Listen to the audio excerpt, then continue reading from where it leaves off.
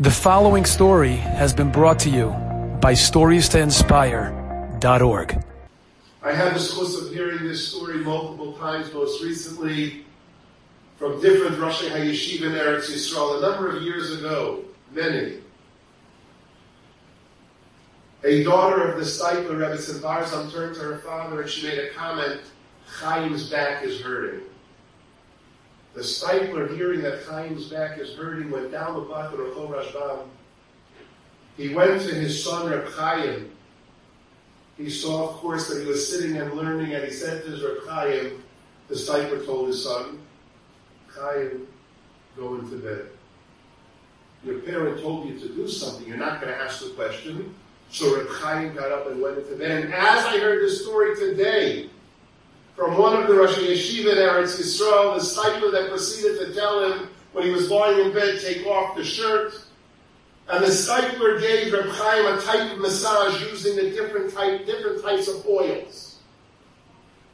He then went back to his home, and the daughter of Rebbe Barzam asked her father, the Steipler, where he was, and he said, you told me Chaim's back was hurting, so I went down the block and I told him to get into bed and to remain there till tomorrow. She told her father, I didn't mean my brother Reb Chaim. I meant my new son-in-law, Reb Chaim Kluf. His back is hurting. It never even dawned on Reb Chaim that when his father came in and told him, go into bed, take off your shirt, and massage his back with an oil, to question and ask why. His father told him to do it. He didn't. He said, I know my son. He's still going to be lying in the bed. He walked down the block again. He went in. Reb Chaim was on the bed as his father had told him, and the Steipler said, okay, Chaim, now you could get out of bed. Now you could go back to where you were. And that's exactly the way that Maisa happened. But that's what Reb Chaim meant when he said, until this generation wanted and questioned, wanted and wondered, there should be hatred towards a parent. The Steipler told Reb Chaim what to do. He didn't say that, Tati, it wasn't my back. It's our brother-in-law, my brother-in-law, Reb Chaim Kluf. He told him to get into bed, take off his shirt. He gave him a massage. Now he came and told me to get out of bed.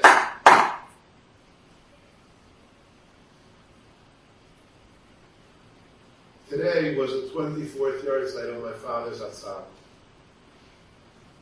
Hagoyin Hatzadik, Rav Avram Mordechai ben Rav Yosef.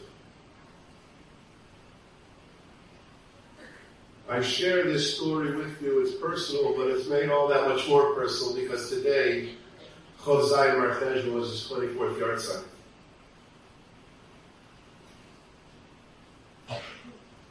Oh, what it means to fulfill Kibbut of the Aim. I have a postcard in front of me. There used to be something called postcards. They're very antiquated now.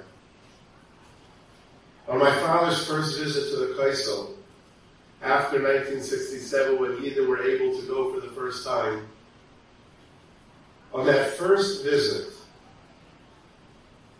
on his first night in Eretz Yisrael, when one could go to the Kaisel, my father wrote, Dearest Daddy and Mommy.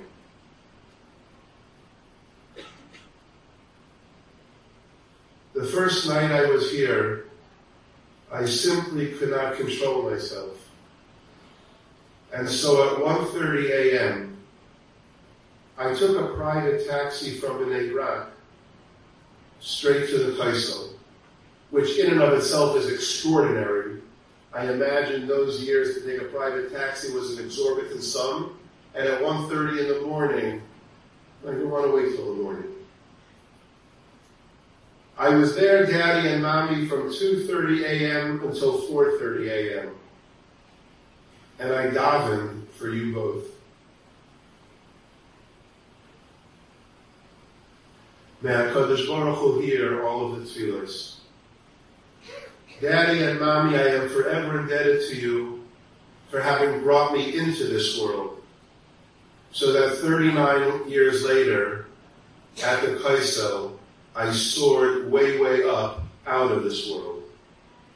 I sign with fierce love, deep affection, and heartfelt emotions. That's how far we are from Kibbut of Aim.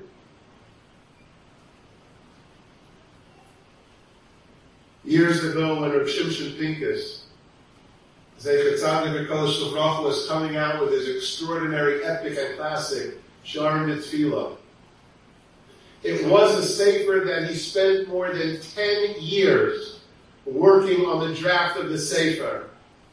When there was a point that was finally ready to be published, he had a number of Talmidei Chachamim go through it again and again. He devoted such an intense chalik in quantity and quality of his life to his classic Shiur Mitzvah. And after more than 10 years of working on the draft, it was finally published. And he told those that were setting up the delivery for the publication of many thousands of svarim, he gave them an address in Yerushalayim, in Matzdorf. They said, but you live in Ofakim, 4 hours south. Are you doing the distribution from there in Yerushalayim? He said, no, I'm distributing it from my home in the south in Ofakim. Then why are we bringing thousands of svarim to Yerushalayim? Listen to what the great Reb Shimshon Pincus explained. He said, because that's where my parents live. I want it delivered to their home. Let them have the nachas of opening the first box and seeing the sefer that in part they helped create. They deserve it. Bring it to them. That's kibbud of ain. And yes, it meant that after it was brought to them, all of those thousands of svarim and the hundreds of boxes had to be reshipped to Ofakim 4 hours south, so he would begin again. But kibbud of ain says, they see the sefer first. The payros, the enjoyment, the nachas. That's the level we wonder if we're holding by comprehending. Our family cousin, the venerated Mechanech in America, or Yaakov Bender, he should live and be well, his father, Reb David Bender, when he was a little boy, or I should say a young boy, in summer camp, they were playing baseball on a Friday, and at one point in the middle of the game, this young teenager, David Bender, stopped the game. He looked up for a moment, he ran to the bunkhouse, and he put on a proper jacket. And a few moments later, his chevra asked him, David, we're in the middle of a baseball game, why are you wearing a jacket? And he said, a few moments ago I looked up and I saw my father, meaning Rabbi Avram Bender, David's father, just arrived in camp. And the moment I saw my father, I ran to put on a proper jacket. He wasn't even talking about greeting his father, but he put on the proper jacket because of the awareness that his father has come to camp. I chose to say the stories because I want to remind myself that at least I should know such a musig exists, whether or not I'm on that level. But know that it exists. Know it's what's expected of us. Know that it's one of the Aseres HaDibros, which is why we gather tonight. If you leave here with at least one thing from these words, tell yourself, he's right. That concept, that musig exists. Enjoyed this story? Come again. Bring a friend. StoriesToInspire.org